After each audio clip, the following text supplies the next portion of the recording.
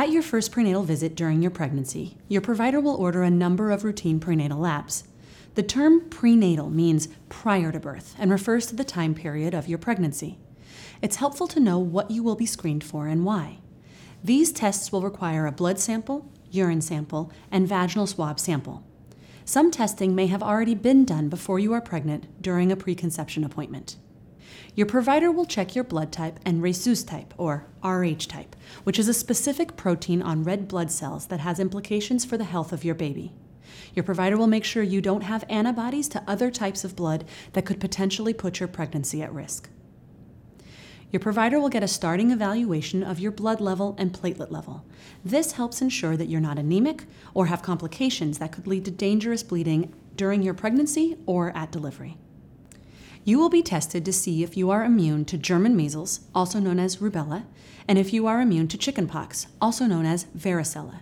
If you are not immune to either of these, it will be especially important to avoid infection during pregnancy, and you can get a vaccine after delivery to protect you in the future. All women in the U.S. are screened for HIV, syphilis, hepatitis B, chlamydia, and gonorrhea. Some providers add tuberculosis screening to this panel. Women with risk factors should also be screened for hepatitis C and Trichomonas vaginalis. For patients with other risk factors, Zika screening, toxoplasmosis screening, or herpes screening may also be offered. Your provider will check to see if you're carrying any bacteria in your urine. You may not have any symptoms, but if you have any bacteria, you will need antibiotic treatment to prevent a potential kidney infection during your pregnancy.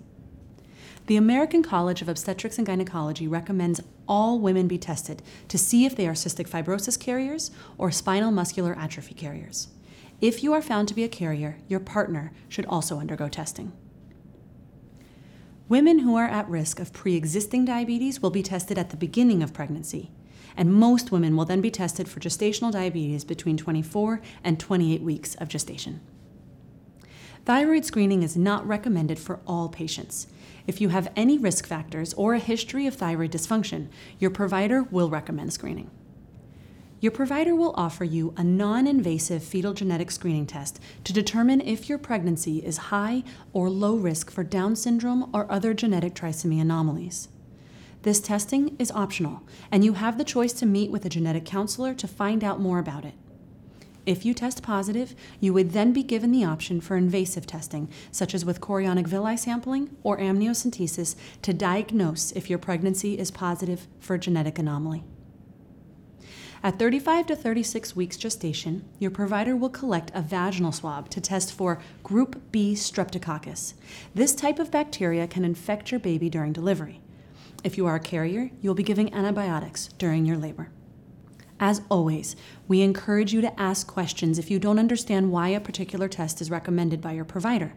Your healthcare team is here for you, working to ensure your pregnancy is off to a healthy start.